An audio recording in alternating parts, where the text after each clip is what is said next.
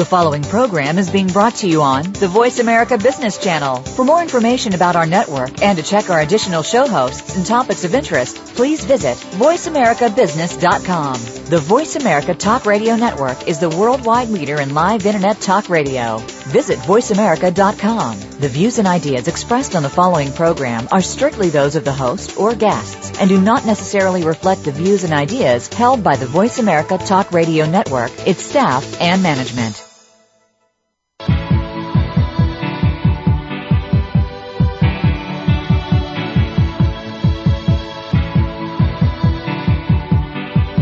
You are now about to take a journey with professional advisors Ken Smith and Ethan Broga on Empirical Investing Radio. To connect with Empirical Investing Radio, please call 1-866-472-5790. Fasten your seatbelts. You're going to need them. Just because the hosts have a sense of humor does not mean their advice won't change your life.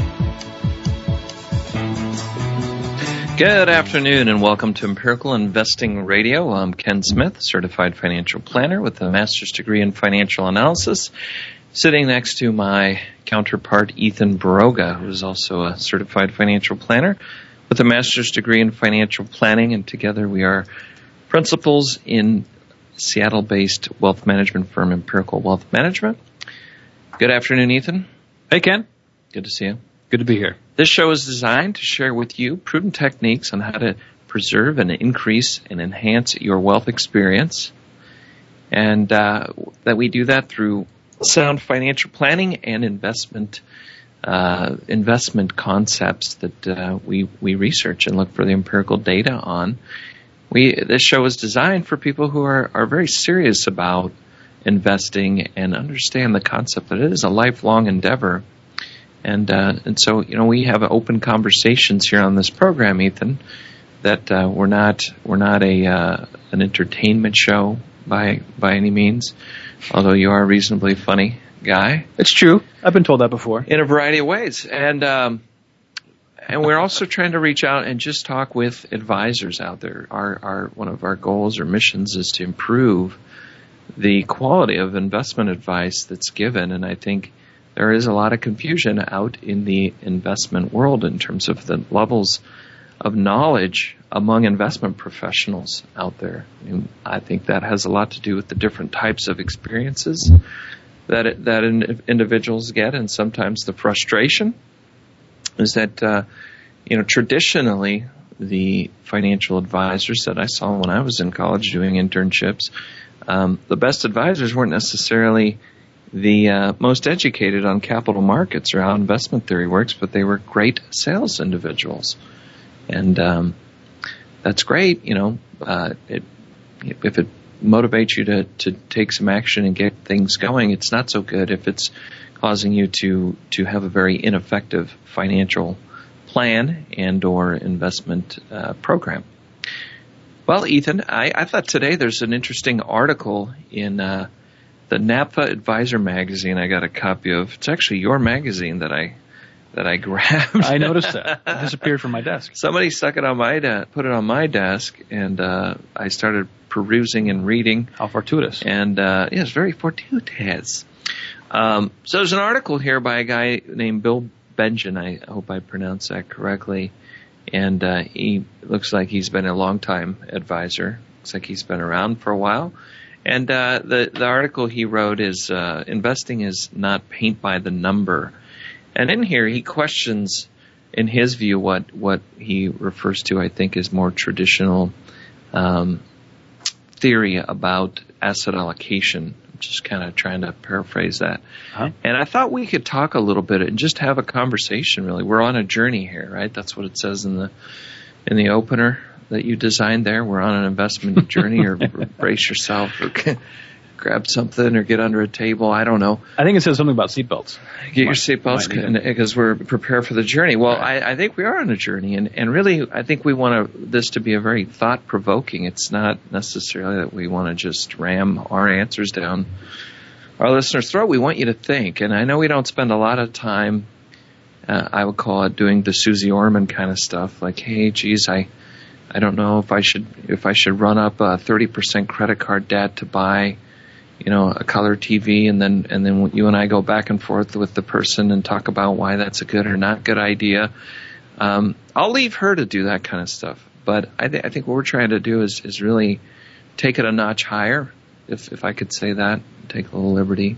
Or Jim Cramer style. I try to watch once every month or two just to tune in to see what he's up to.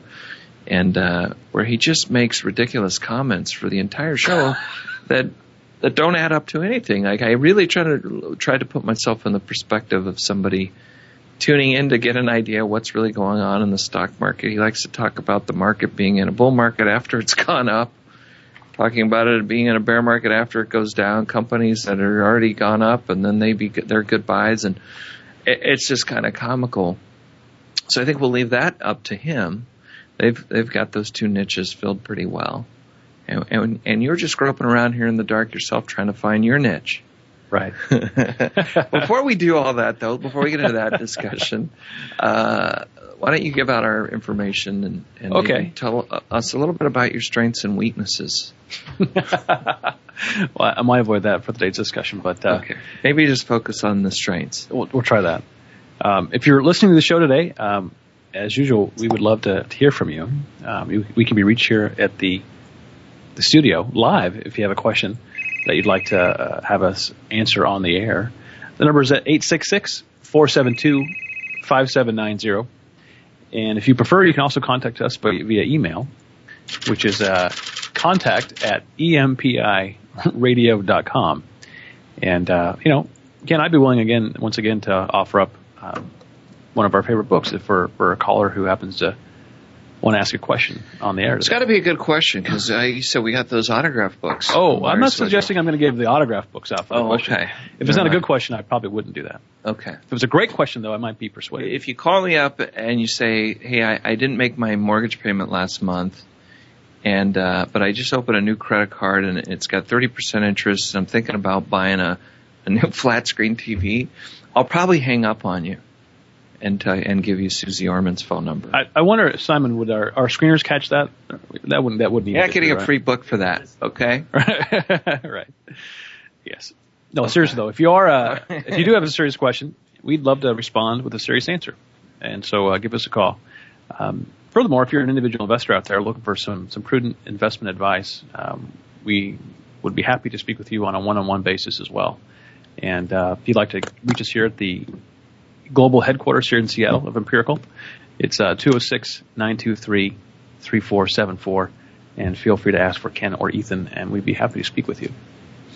And on that note, with the advisors, what we are looking to do, we believe we have a unique approach to helping the clients. We're very passionate about what we do and being on the same side of the table as the clients we work with. And really it's about trying to get, not to be gimmicky or come up with a bunch of,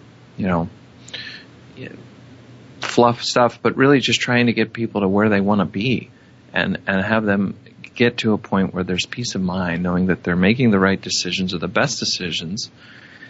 And they're getting that advice by someone a group of people who are reasonably educated about finance and, but also have the right incentives. Indeed. So if that's just us here doing that pro bono and trying to help you because you need to get a plan. Again, I like to focus on bigger picture things like how do I make a lifetime of smart investment choices? How do I get on a retirement savings plan rather than the kind of one, the teach a man to fish analogy there. And I guess that's why I was prodding it at what I'm calling the Susie Orman scenario, where somebody calls in and it's usually one particular event, and it really doesn't help them to get on a course of making smart decisions. Yeah, there's no framework that's been developed to answer future questions. It simply is a sort of a quick response to one easy question. Where really you're right. To make the most of what you have to make a lifetime of smart decisions. And that really does take some time. It's not normally something that can be quickly answered on a show. But anyway, we're looking for investment professionals, financial professionals that are very serious about building a career helping individuals around the country. So wherever you're at, give us a call if you are interested in talking about how we can support you in that objective. Yeah, the number again, real quick, again to our headquarters here. It's 206-923-3474. Oh, righty then. Okay, well, Ethan, I think this article, it's called Investing is Not Paint by the Number by, again, this Bill Benjamin. And I thought I could just kind of click through some of this, and clearly it's going to take a few segments because we've only got a few minutes here in the first segment. But I want to stimulate some discussion. And again, if you want to call in or pipe in, email us while we're talking about this with your ideas, we'd love to hear it. But as a part of that, this came out in December. So I think I got it right at the beginning of January here. Mm-hmm. And so as I kind of go through, he makes some predictions that we could maybe put into our vault segment that we do, which is the thing we do where people make comments or predictions about the market. We put it in and then later pull it out and see how accurate they were. And so far, it's not been very good for those making the predictions. Right. That we've been doing this for a couple of years now.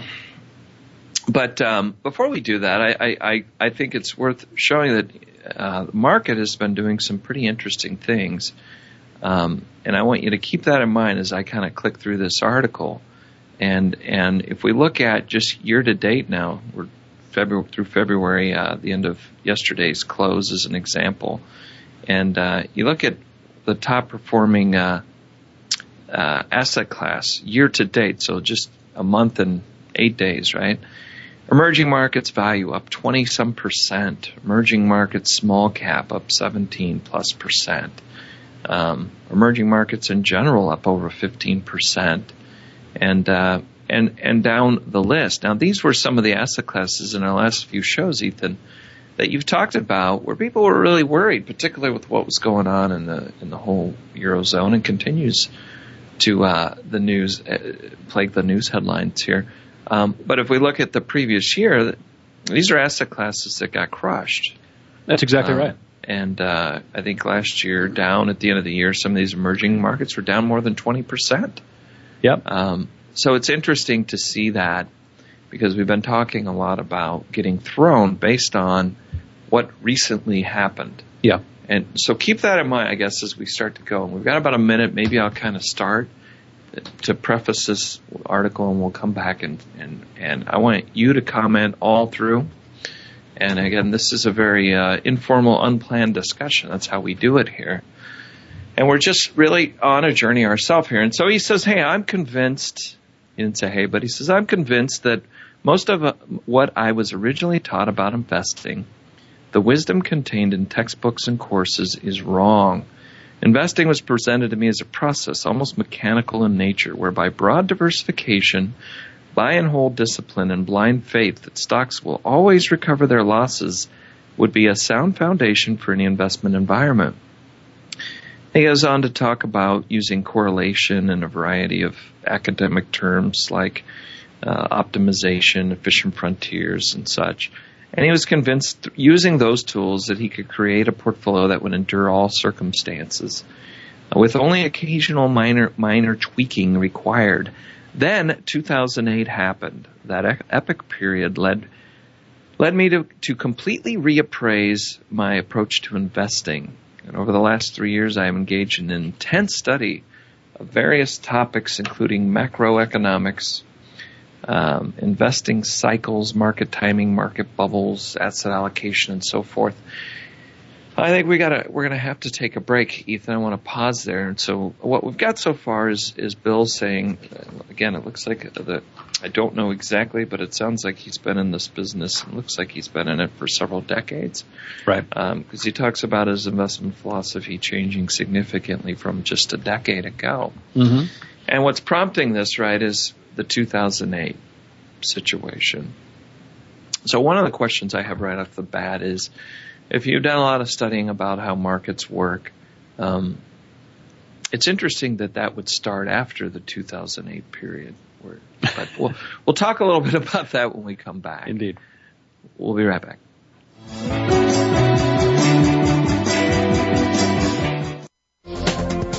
The The business community's first choice in Internet Talk Radio. Voice America Business Network.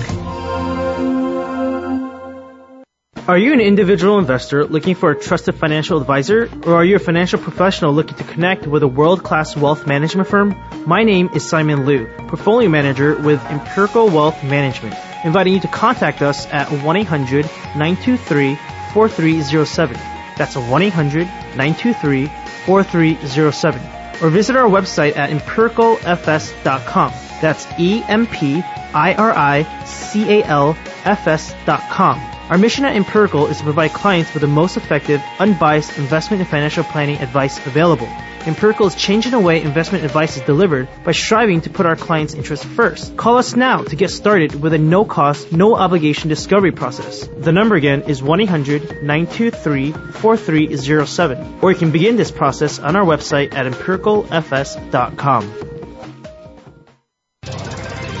Tune in to the Voice America Variety channel on the Voice America Talk Radio Network. Voice America Variety broadcasts a diverse array of topics reaching a global community. Our experts come from all walks of life, and the topics they discuss are everything from current events, arts and entertainment, leadership, parenting, relationships, self-improvement, career advice, and a variety of other topics. Check us out today. You're sure to find something of interest. Voice America Variety. Talk on today's hot topics. Do you want to know what's really going on these days? Well, Capital Thinking takes you inside the worlds of policy, politics, law, and business. What happens in Washington, on Wall Street, and in our nation's legal system impacts your business every day. We're taking you on a behind-the-scenes tour of all of it. Each week, we bring you unfiltered conversation with a variety of influential policymakers, lawyers, and business leaders. I'm Kevin O'Neill, and I'm your host as Capital Thinking tours the halls of power. Join me for Capital Thinking on the Voice America Business Network each Thursday at noon Eastern and 9 a.m. Pacific Time. From the boardroom to you, Voice America Business Network.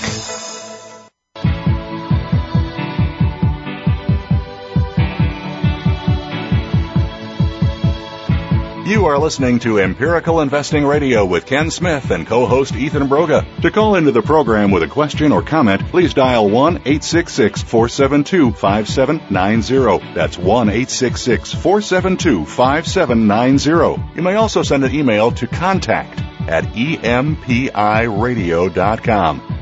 Now, back to Ken and Ethan. Hi, welcome back to Empirical Investing Radio. Ethan and I are talking about the article that appeared here in our NAPFA Advisor magazine written by an advisor named Bill Benjamin here. Investing is not paint by the number. And Ethan and I only got a couple paragraphs in, and he was saying everything he had learned in traditional finance, financial theory. After 2008 happened, he called into question and began to do intensive study on how investing really works, is my again paraphrasing. That epic period led him to completely reappraise his approach to investing. So I'm gonna breeze through this real quick, Ethan, and we'll have some chit chat and then get back to it. That epic period led me to completely reappraise my approach to investing. Over the last 3 years, I've engaged in intensive study of various topics, including macroeconomics, investment cycles, market timing, market bubbles, asset allocation, and more. I have concluded that there were enormous gaps and misconceptions in my knowledge. As per Will Rogers, it was not what I didn't know that hurt me. It was what I knew for sure that actually wasn't so. That wasn't actually so. I want to share with you some of the lessons I learned that I apply in my investing today.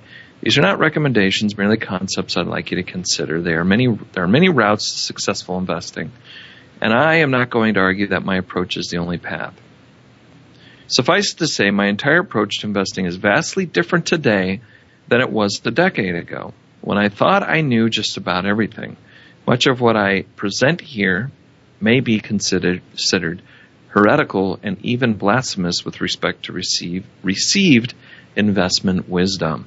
If so, let those who criticize make the most of it.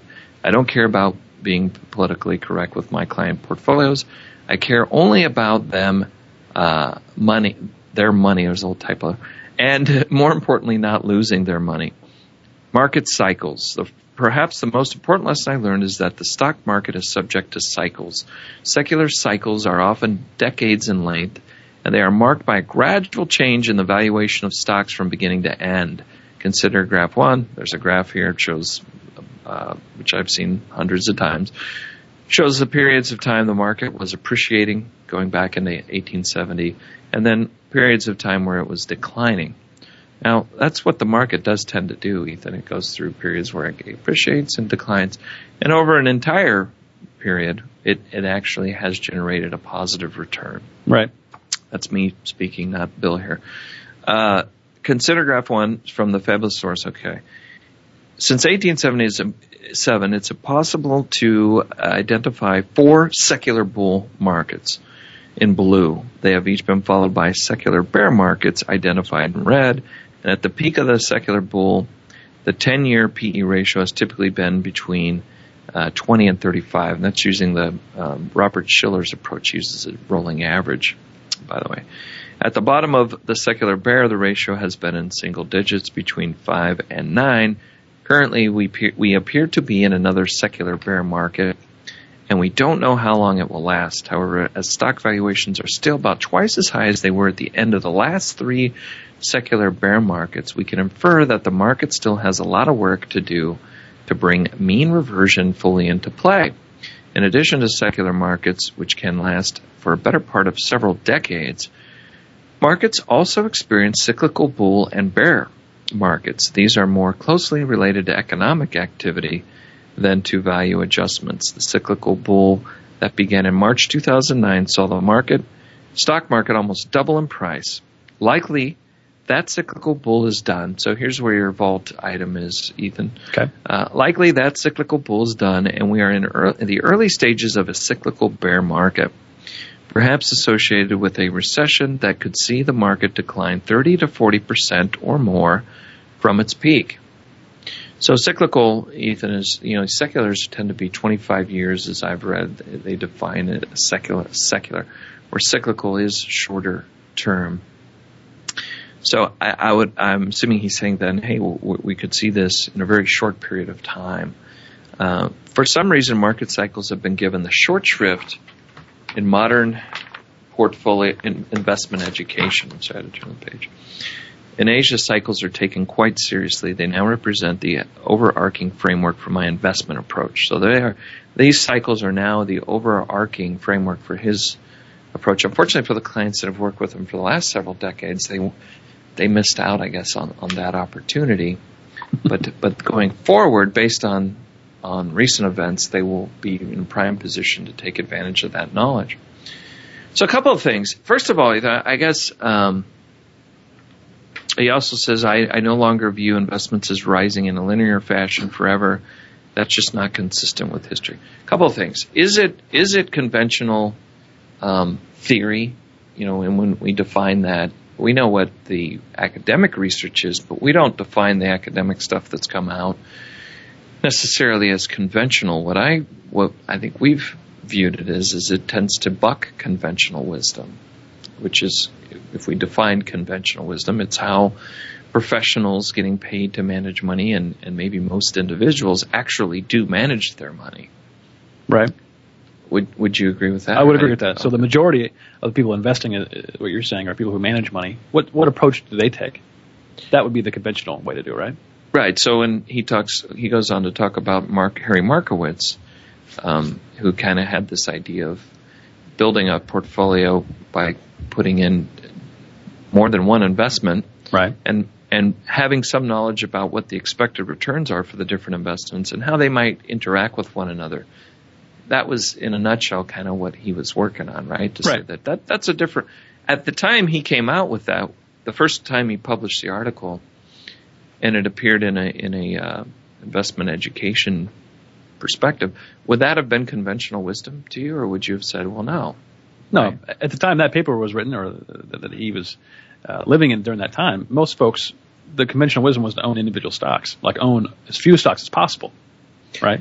So why did we define it that way, though? Is that because why did you define it? Because most people did invest in a few individual stocks, right? Without consideration of how they interacted to one another. Right.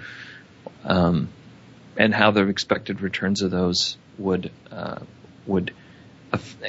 along with that interaction would affect the risk and return characteristics of the portfolio. So I guess I'm a little confused by that. Because everyone who writes an article, I just want to make this point. They all say that that they're heretics. Even Ed Larry said he's the Antichrist of Wall Street or whatever. Everyone says that they are the one that's bucking conventional. That's right. Have you met anyone when we see advisors or other that says, "Hey, I am the conventional wisdom guy." Yep. Everybody wants to be the maverick. Right. Yeah. But, hey, I've come up with this thing, and I'm helping people in a whole new way or a different perspective that everyone else has missed out on. Sure. But really, the conventional, because we have investors and clients that frequently talk about, we get into things about doing something different, right? Whether it's following the herd. Who's following the herd? Well, the herd would tend to me, be defined by where the money is actually going. So if money is going out of the market in droves, and we're saying, well, maybe it's not such a good idea to be selling at this point, actually, if things are getting cheaper here, and considering maybe that you've got a 20-plus year time horizon, for example, it gives you an opportunity to take advantage of the herd. The herd is not the guys that are saying, hey, maybe we shouldn't be doing that, right? The herd would be the people who are pulling money out in droves. It would be following the herd to do that at that time. Yeah, right. But yet, that's not necessarily. It seems that a lot of times the discussions are that you're the herd guy because you don't want to pull out when everyone else is pulling out. Right. Or you're suggesting that by rebalancing or whatever method, we're buying into asset classes that haven't done so well and that people are pulling money out, but somehow you're the herd guy. Somehow he's the guy bucking conventional wisdom, when what he's described so far and goes on to describe is really the definition of active portfolio management. And what those guys have been trying to do for 100 years. So there's nothing unconventional about recognizing that markets move in cycles, right? And the graph, the very graph that he's quoting here, it's not like it just came out this year. We didn't know. Nobody right. talked about secular bull bear markets. Right. My entire career, that's been a part of the discussion. And I think looking at these charts, and obviously we've seen these things before, and it's very clean and easy to frame history like this once you've gone through it. You can draw any chart you want, and you can easily pick out the peaks and the bottoms of it, and then surround any theory you want around why that happened. In hindsight, it's very easy to do. I'm not sure how it helps going forward necessarily, though. Well, and that's where I think as you start to look at these strategies where you say, hey, markets move in 25-year bull and then long-term bear markets and all that, it's like you said, it's easy to identify those periods. What you're ignoring is all the little spurts and starts and fits that go in between, which he's referring to as cyclical. And if you were actually trying to make adjustments, and the point I was going to make is, we don't have to wait for him now that he's changed his investment philosophy. We don't have to wait 20 years for him to go, well, geez, how did that work out for you? Did it work? Because we've got plenty of data on the professional managers who are doing and have the data that he's trying to use going back for a long, long period of time. And we've got it for 50 years already. Right. Mm-hmm. And the data is clear that these guys as a whole have not been able to add significant value trying to time markets. And in my view, a better approach, if you were learning anything from 2008, and I think this is where I feel like advisors, where we as a group maybe miss the boat sometimes, is we don't take a different path from the individuals, is that we tend to look at what happened, like Larry said, and then take that and project it indefinitely into the future. Right. Well, we got to take a break. I had some other thoughts on that. We'll talk about it when we get back.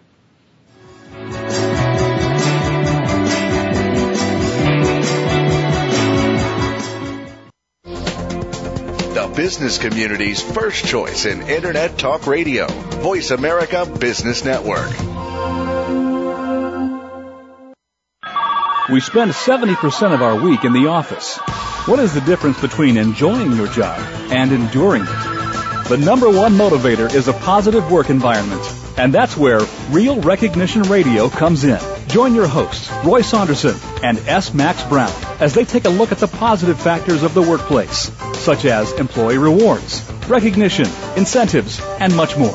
Tune into Real Recognition Radio, Tuesdays at 1 p.m. Eastern, 10 a.m. Pacific, on the Voice America Business Channel. Are you an individual investor looking for a trusted financial advisor, or are you a financial professional looking to connect with a world-class wealth management firm? My name is Simon Liu, Portfolio Manager with Empirical Wealth Management, inviting you to contact us at 1-800-923-4307. That's 1-800-923-4307. Or visit our website at empiricalfs.com. That's EMPIRICALFS.com. Our mission at Empirical is to provide clients with the most effective, unbiased investment and financial planning advice available. Empirical is changing the way investment advice is delivered by striving to put our clients' interests first. Call us now to get started with a no-cost, no-obligation discovery process. The number again is 1-800-923-4307. Or you can begin this process on our website at empiricalfs.com. We hear it and read about it every day in the news. Stock prices plunging, home prices receding, and unemployment growing. How can you preserve and increase your wealth in this kind of economy? Tune in to Turning Hard Times into Good Times with host Jay Taylor. Jay will explain the decline of our monetary system and the economy, and will give you winning investment ideas and the tools to protect and increase your wealth. Turning Hard Times into Good Times with Jay Taylor can be heard Tuesdays at 2 p.m. Eastern Time, 11 a.m. Pacific Time on the Voice America Business Channel. Voice America Business Network, the bottom line in business.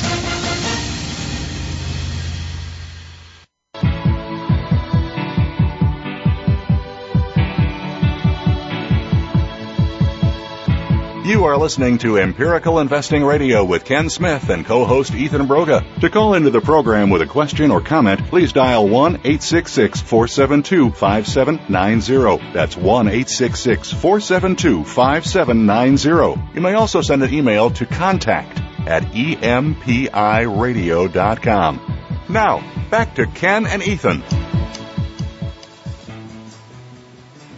All right, we're back. Empirical Investing Radio.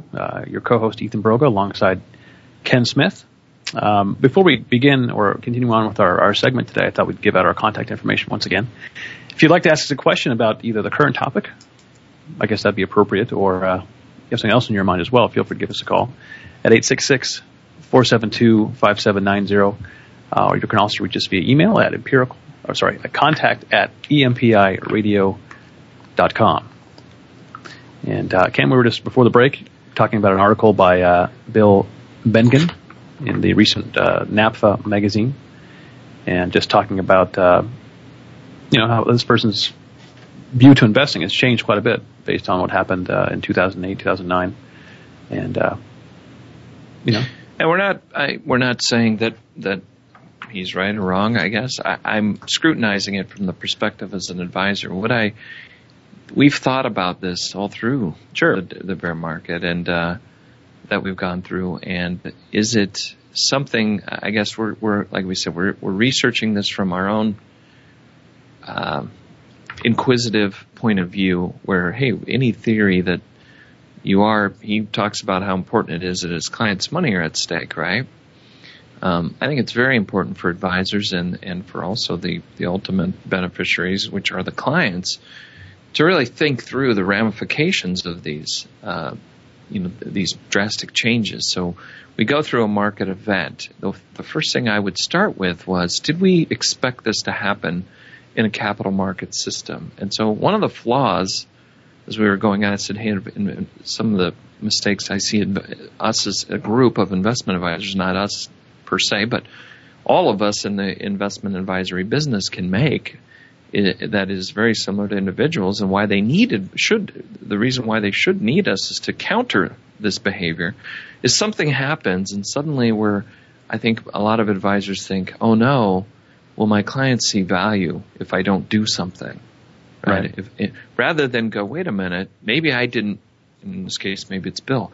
Maybe Bill didn't do a good job assessing risk with his clients, and so he had older clients that maybe were retired or close to retirement, and higher allocations to equity because maybe those advisors didn't have a good system of determining, which I find, and I would agree with him to some sense, it's a little harder to do that kind of work using just academic textbooks, right? Oh, for sure. It actually does take a personal side and Absolutely right. Good understanding of how people, clients think, what they need to do and accomplish and how they'll react through things. But you can't just really textbook that.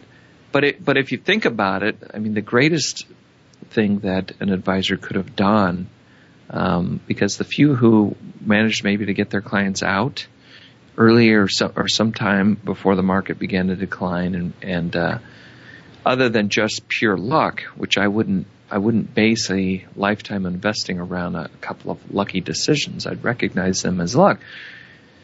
But the real favor that could have been done, right, was to have the client in an investment mix that didn't overexpose them. So when we do go through long-term cycles or short-term cycles, you can take advantage of rebalancing, but you can also be sure that I'm not overinvested in any one particular category.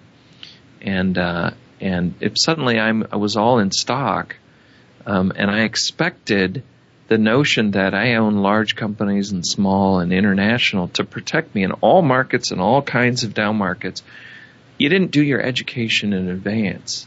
And I guess I haven't been shocked, particularly when you go through the 2000, 2001, 2002 period. I'm surprised he didn't do this research back then. It was a little bit different market, right? You did have, at that point, a certain segment, large, growthy technology kind of stocks, and you had some areas that still did quite well that were growth asset classes. But it certainly was worth examining down markets and maybe researching, and I know I certainly did. But I never thought that the silver bullet was owning, a lot of different investment asset classes, because when we had, I think it was Ken French we had on, who's from Dartmouth University, he had said, hey, no, what appeared in 2008 was that systemic risk, or what we call systematic risk, that exists. You expect correlations, because Ben in this article talks about how in 2008 all the correlations went to 1, so therefore the diversification didn't help. But that will occur. It's happened before. It happened in the Depression. Global stocks went down. There wasn't as many publicly traded markets back then, but it certainly, if you look what happened, right, and you know a little bit about your economic history, we saw that. It's not that you would think, well, we'll never have a period of time. And if you were a planner or an individual who thought, well, we'll never have a time period because I read in some book that you should own a variety of asset classes and that'll help protect you from loss, so I don't ever have to worry about a time where all stocks around the world are going to decline. The flaw was not that now we have to change everything, right, because this happened. The flaw should have been, why didn't I study that before? That's what in my view, I think where if he was really researching things, it should have been, have I done the best job for my clients for the last 10, 20, 30 years? Right. And, when you have a diversified portfolio, that does prevent certain types of risk. Now, you're saying that, and I agree with you, that, boy, in 2008, when the market went down, all the markets went down. Everything was negative across the board. Some went down less than others, but all of them went down among the equity asset classes. So diversification from that perspective did not help you avoid a loss. Things went down in value all across the board. But what diversification did help you is, if you are diversified, it helped you from going to zero. If you had stocks, a couple of individual stocks named WAMU, Lehman Brothers, so forth and so on, those did go to zero. Diversification did help you in that sense. Yeah. Greatly, I think. So I think maybe that gets confused a little bit when you're talking about diversification. Well, what does it protect against? And I think it really is a catastrophic type of risk. It is not the risk of things going up and down in general. That's the way that it works. Well, so with these secular bear markets, then, Ethan, I mean, we did a study kind of on showing on rebalancing, right? Right. The biggest surprise when we were looking at that data was, you see a lot of the hey, if you missed the 10 best days, you would dramatically, over the last 40 years, would have dramatically reduced your return. But if you missed the 10 worst days, you would have dramatically improved your return, right? And those days tend to come in between of these trends. They tend to come pretty randomly, right? And so what we found was really outside of transaction costs and taxes and other things that would really would deter you from trading in and out, what you wind up with is you're pretty close to your average equity exposure over a time period. So if you invested for over the last 30 years, but you were in the market for 10 and out 10, right? And then in for the last 10, what you'd wind up getting in terms of stock returns on average, if you just did that randomly throughout history, would be about the average return that stocks generated for the average period of time you were in. You didn't get overly penalized for doing that, and you didn't get overly rewarded. And if you did, because we were in some upward cycle or downward, again, it was random. But when he starts talking about buy and hold versus market timing, so he said, I don't know if you want me to, I could read a little more of this, but I'll try to do some summarizing. He says, I have also learned that traditional buy and hold investing is probably the best approach during secular bull markets. That's kind of a silly comment. So he's saying when markets are going up, buy and hold works great. Yeah, that makes a lot of sense, right? During secular bull, as during the 80s and 90s. However, it produces inferior results in a secular bear market. Graph 2 shows the S&P during 1966 through the 1982 secular bear market from Crestmont Research, one of the best sources of information on markets. This period consisted largely of sideways moving markets with alternating cyclical bull and bear markets. That pretty much describes how markets work, okay? Some of these cyclical fluctuations were quite substantial. The 73-74 market featured a 45% decline. In fact, the total return of the S&P from 66 to 82 was exactly 0%, including dividends. Even worse, while the market index ended the period only about 10% below where it started, due to high inflation rates, investors' portfolios would have lost about 75% of their purchasing power. This experience is a strong argument against buy and hold strategies in a secular bear market. It argues instead for consideration of some form of market timing approach, perhaps based on valuation. The objective of market timing in this instance is not to precisely time market tops and bottoms, which he is convinced can't be consistently achieved. Instead, it's to preserve client capital during a particularly hostile investment environment. So I have a few comments. Do you have any thoughts? No? You want to get on? I don't know. I mean, we're talking about, in this instance, just the S&P 500, right? That's this graph. Mm-hmm. And so if this is the diversified portfolio that he's talking about, I mean, in our portfolios, we have asset classes from around the world, including the S&P, but that's only one of about 14. Right. So it's tough to say, hey, this is the market segment I analyzed. There's 15 others I completely ignored, but I'm hanging my hat on this one. I mean, how did a globally diversified portfolio behave during this period of time is what I'd be interested in. Because valuations in any one asset class can get out of whack from time to time and can lead to, if they're very high valuations, they can lead to future low returns. So being diversified, not just within the asset class, but among asset classes is also important, in my view. I think something important to mention also that if we were looking at implementing this kind of a strategy, one thing that I would ask as an analyst here would be, what are the likelihood that I can exploit this indefinitely into the future? Yeah, that's a good question. Certain things we do to enhance the return of a particular equity model of investing, right? But we do that because we think, hey, there's risks associated. So part of the reason why stocks present higher returns than other alternative investments is because there is volatility, there's uncertainty. Risk? We call it risk. Right. If a system is created in which the risk can be sidestepped, equity shouldn't then theoretically generate a premium, right? It would reduce the value. And what's traditionally happened is when there are schemes of figuring out, at least academically, when you look at the way conventional asset managers trying to find ways of beating the market, they tend to look backwards, right? And say, well, what would have worked in the past? Right. And when they try to exploit that into the future, other people catch on to that, and it tends to make it very difficult to continue exploiting it, particularly when there's not a particular risk around it. We got to take a quick break. I want to be more clear about that when we come back, though. We'll be right back.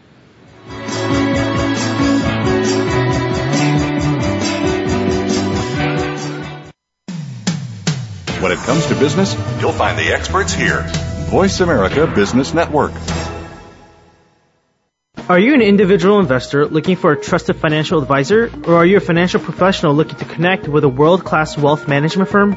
My name is Simon Liu, portfolio manager with Empirical Wealth Management, inviting you to contact us at 1-800-923-4307. That's 1-800-923-4307. Or visit our website at empiricalfs.com. That's EMPIRICALFS.com. Our mission at Empirical is to provide clients with the most effective, unbiased investment and financial planning advice available. Empirical is changing the way investment advice is delivered by striving to put our clients' interests first. Call us now to get started with a no-cost, no-obligation discovery process. The number again is 1-800-923-4307. Or you can begin this process on our website at empiricalfs.com. When it comes to business, you'll find the experts here. Voice America Business Network.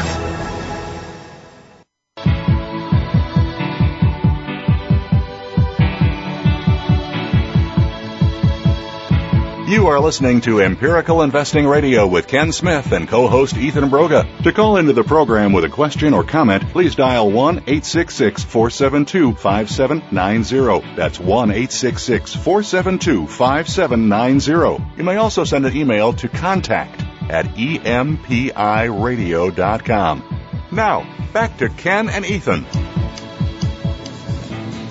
All right, welcome back to Empirical Investing Radio. We're talking about, on today's show, something I think it's very important. Should you change your investment approach based on what happened in 2008? If I had to sum it up, Ethan, that's what we're really talking about, aren't we? I think so. And should you change your investment approach based on any new, what you would consider to be, I guess, a new market event? You thought markets, I guess, shouldn't go down, or at least not all of them at the same time, or we have some emergence of a very large systemic type of a risk. Does it change your view on investing? And if we look back to the 90s when it was on the positive, because this happens at both ends of the spectrum. Mm-hmm. At that point, there was a lot of discussion about, well, does the old idea of diversification work? Right. So then diversification was being called into question, not because it didn't protect you. Nobody was arguing that. It was just antiquated because it was a new paradigm of which companies were going to make money and how you value those companies, and right. Following basically the trend year after year where these high-growth companies were generating phenomenal returns. I'm going to stay in things like small value companies or international companies. And so it seems to happen at each time we go through some kind of a market shift. Yeah, especially if it's extreme, right? Yeah. In the 90s, it was extreme positive returns for the S&P and tech stocks and that sort of thing, high growth stocks. And this most recent situation was the opposite. All stocks went down.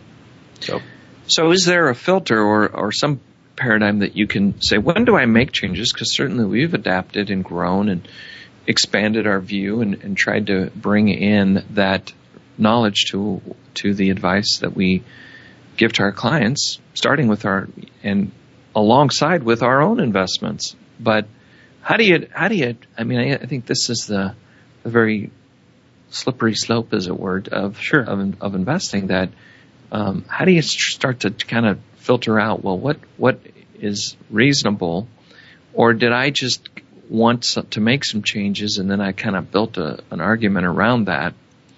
Because you really, whether it's your advisor or if you're doing it on your own, you'd really prefer to have the way that you approach investing not based on a really objective view of the research that you get. Not just looking at, hey, this is kind of how I feel. I'm going to go, and that is a behavioral finance psychological trait we do. We tend to we're very opinionated creatures. We tend to have gut feelings, thoughts, and biases based on our past experiences. And if we feel a certain way, we'll tend to really go out and find, and there's so much being written at any one time, it's very easy to go out and build an argument around that. Yes. And what we've always tried to do, I think, is to say, hey, we want to be as agnostic as possible when it comes to investing. We don't want to have any predetermined belief that some type of investing strategy is always better than another.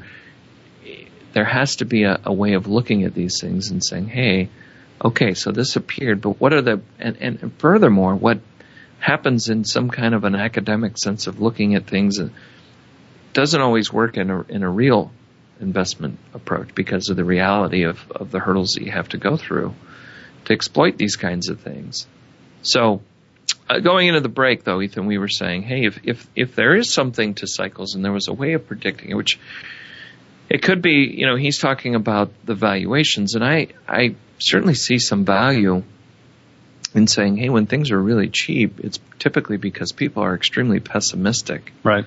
And so they've really have to be enticed to stay into the market. And the way they do that is just having a higher expected return because things have gotten really cheap. When people are very, very optimistic at the market, these market tops, it makes logical sense that those tops tend to be coincide with the peak in valuations. And at that point, people tend to feel that there's very little risk and that the earnings, because of that optimism, the economic growth and the earnings and things, they'll catch up to the valuation and then we'll continue on at the rate we have. It just seems to me very tricky and very difficult going into the future and trying to make major shifts in your asset allocation and know when I should be the buy and hold or the selling all my stocks. Right. It seems a better approach still to me, and I'm trying to read his thought process here with an open mind and look at the research presented, would be to say, well, the one thing that I do know is the longer the time horizon I have, regardless of where I'm at in a particular cycle, the greater the chance historically I was rewarded for maintaining my position in equities or even adding through those periods of time. As most investors pre-retirement are adding to that retirement position. Right. So they're not just buying at the very peak and then sitting there holding it for a 25-year secular bear market, right? Right. Many of us, including myself and you, are actually adding through these downturns. Right. So we continue to buy, and what we buy at, the price that we bought our equity portfolio at, is not any one particular point in time. It's the average of the entire time period. Mm-hmm. So the return I get is not from the peak to the bottom back to the top again. It's the average price I paid throughout the period of time I was adding to my investments. And we see that when we look at our own clients. We look at the dollar-weighted returns versus the time-weighted. Do you want to talk about that for a second? I had a point. You brought up something else. Okay. That triggered in my mind something else that's maybe worth talking about. Synapses are popping like a fireworks show. Something like Ethan's head here. Well, you mentioned the cycles that the market goes through, the cyclical cycles that happen within the market. At any given point in time, the real issue, one of the issues I see with this strategy that this gentleman's talking about in the article here is you don't know with any precision where you are in that cycle at any given time. No, he doesn't really afford any kind of solution to that. It's no magic. I mean, you would need some to know exactly where you're at in that cycle. It's easy to say, hey, well, I can tell you maybe we're in the beginning of it, maybe in the beginning of a cyclical bear, just based on the fact that the market just went down last quarter. But who knows what's going to happen next quarter or the next year or the next. So where you are at any given time is not easy to understand. It's hard. You can't see the forest through the trees because you're in the trees in this type of thing. So I think it's a bit misleading as to how easy it is to figure that out. And therefore, how would you base investment decisions on if you really don't know where you are? Well, in theory, I would love to believe that an approach like this would work. Because sure. who wouldn't want for their good? Do you like to see the people we work with, including your family and friends, because a lot of times those who becomes our clients are our friends. Do you want to see them go through difficult times and see the value of their savings go? No, nobody wants to do that. Of course not. And the one thing I do know is that investing is an incredibly difficult endeavor. It's lifelong. It takes an immense amount of discipline. It takes patience, like nothing else I've ever been involved in. And I was going through just one of our clients' portfolio that's been with us for over 10 years now, and the actual time rated return, he has a positive and the dollar weighted return. It's not the best decade that we could have picked out of history, no, but it's only because he was patient and stuck with it when a lot of people weren't. Right. That he wound up, he's on course. Yeah, I mean that reminds me of something I like to say about you didn't have to miss the downturns. Okay. You don't have to miss the downturns to get the good long-term average. Yeah. Nothing in the history books say anything about that. Well, I'd like to pick up a little bit on this next week. We're running out of time for this show, but okay. We seem to run out of time so fast. But I really would like to have a succinct overview of what does this mean for you. I think a lot of this can be confusing, but sure. We just want you to make smart decisions around the way you're changing your investments and who you're listening to. And so we really appreciate you tuning in. If you do want to call us, we've got the last few seconds here throughout the week. You can reach us at the company at Empirical at 1-800-923-4307. You can email me directly. It's ksmith@empiricalfs.com, and Empirical's EMPIRICAL.com, and would love to get your feedback on anything.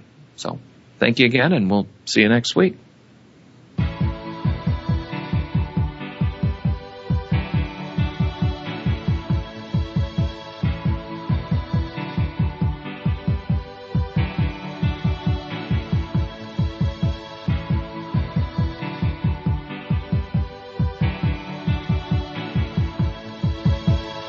We hope you've enjoyed Empirical Investing Radio with Ken Smith and Ethan Broga. Please join us again next Thursday afternoon at 5 p.m. Eastern Time and 2 p.m. Pacific Time on the Voice America Business Channel. And for more information about Empirical Investing Radio, please call 800-923-4307. We'll see you next week.